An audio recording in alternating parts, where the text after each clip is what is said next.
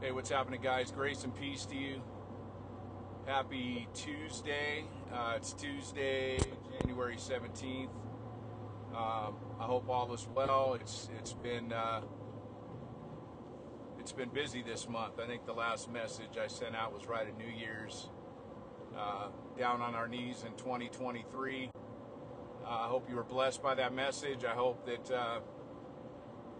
you receive the exhortation to carve out time to spend on your face before the Lord, that you've made that part of your daily routine. I say routine lightly, but that your heart and your obedience would draw you to your knees on a daily basis before the Lord as you start your day, throughout the day.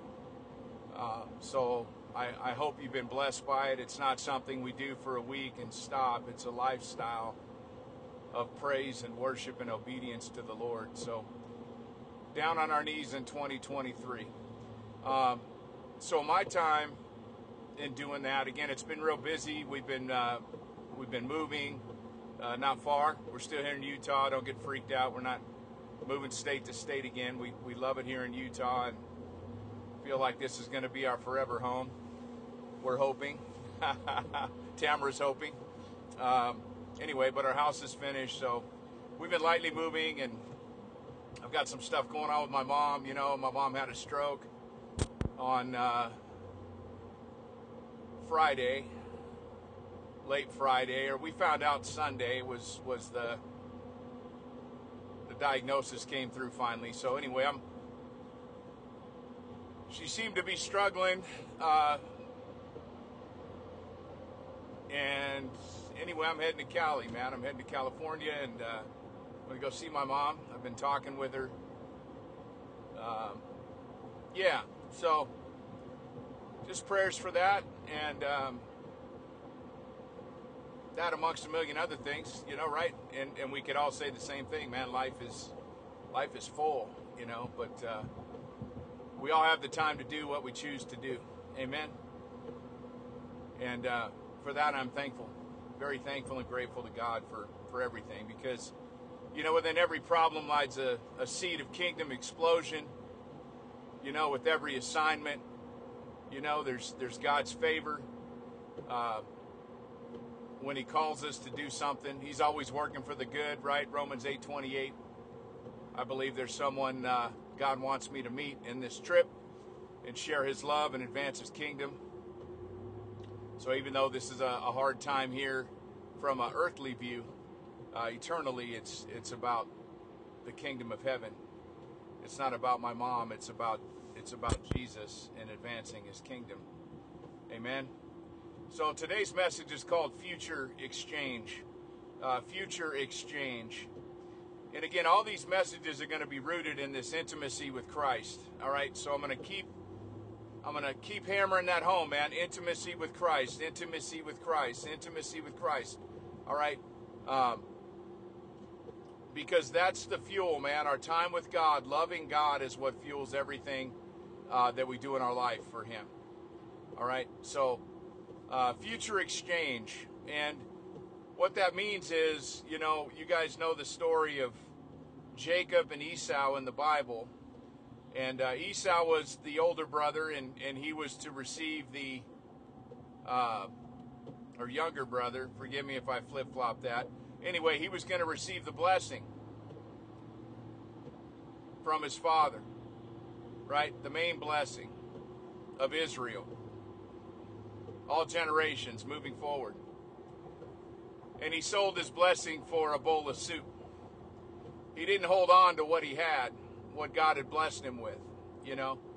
And I believe that's true for all of us, that we so easily and so readily give up what we have already secured in the future, what we have in heaven. You know, we're not living this life for this life, we're living for our next life. And we're living a next life because we're moved with compassion and love, because we're becoming more like Christ, not because we're trying to stack things up in heaven.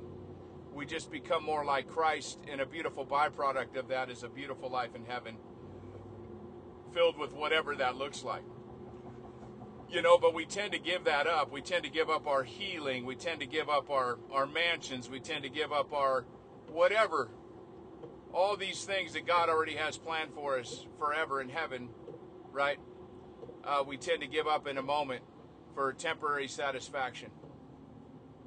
We say yes to something we shouldn't do just to receive that satisfaction in the moment, not realizing that we're affecting our future glory, right? So this future exchange that we have when we go from life to life into heaven is much more beautiful than anything we can have on earth. So I want to encourage us not to settle for anything in life outside of the will of God for our life. You know what I'm saying? Because obedience is greater than sacrifice. It says that in 1 Samuel 15. Obedience is greater than sacrifice. God demands our obedience from the beginning of time, right? From the beginning of time in Genesis, we just see obedience. When God says move, we move. When God says do hard things, we do hard things.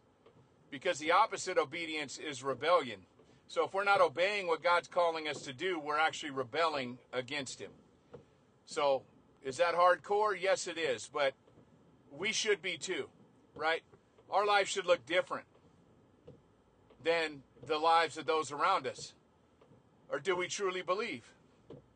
Right? Is God truly number one in our life? And we can go back and forth. I can hear it now. But you don't understand. It's like, well, you don't understand what's going on in my life. But God's still number one.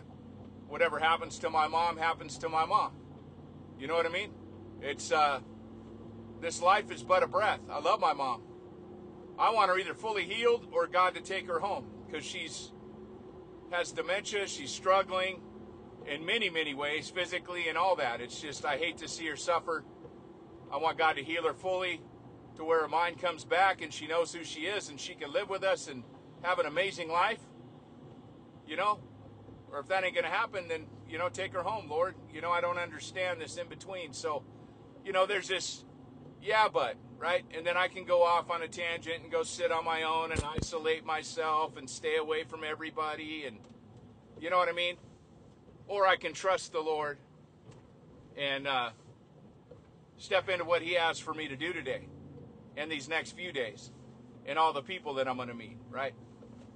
So obedience is greater than sacrifice, and the opposite of obedience is rebellion. So chew on that a little bit, right? And in Luke chapter 2, Jesus said, surely I didn't come to bring peace. I came to divide, not to unify. Brother against brother, brother against sister, mother against father. You know what I mean?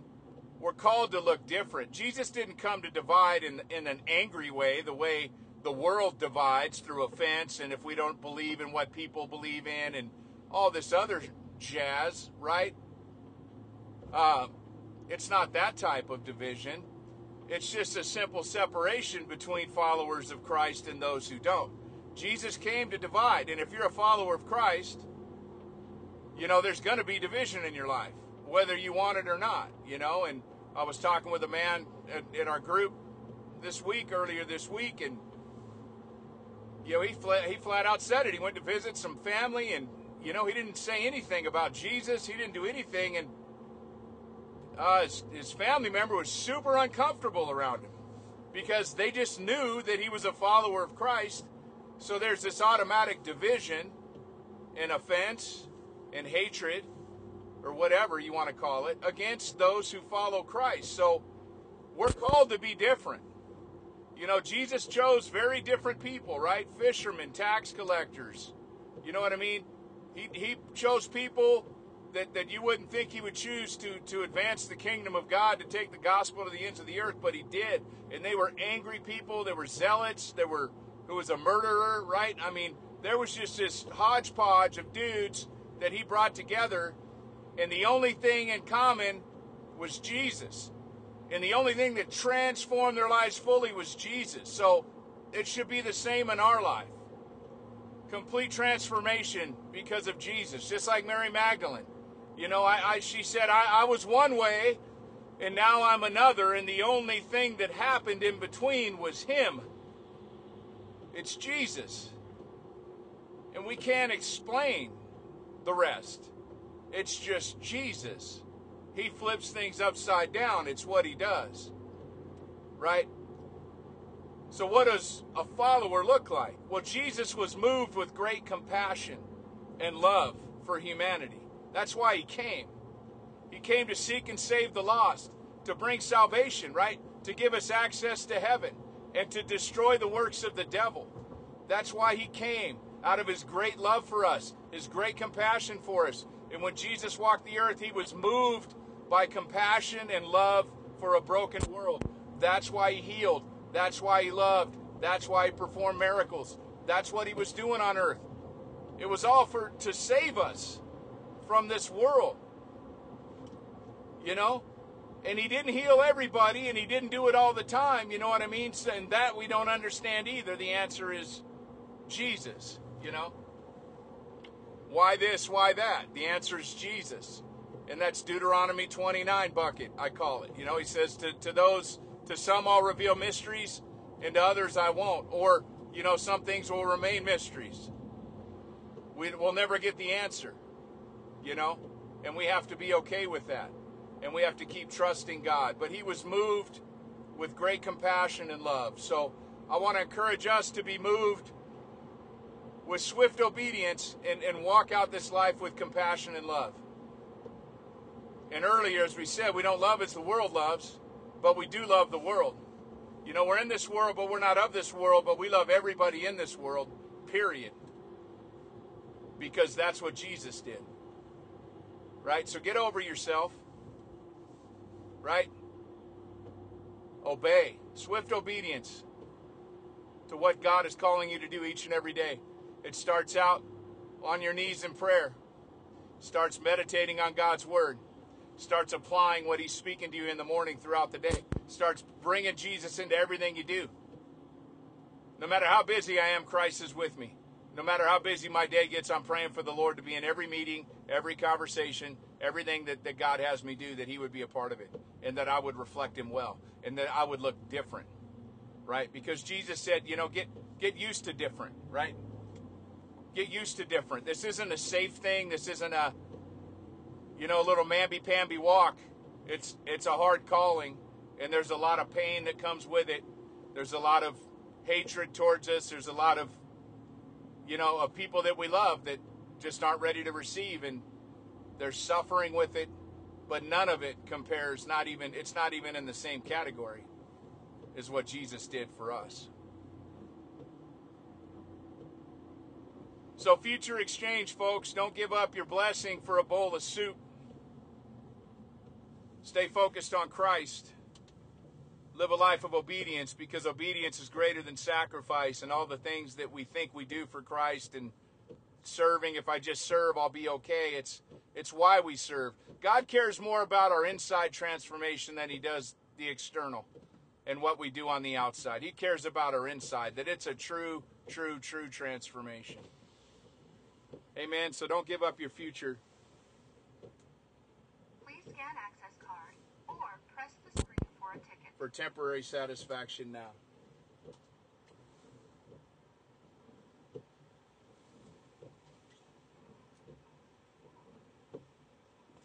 Amen.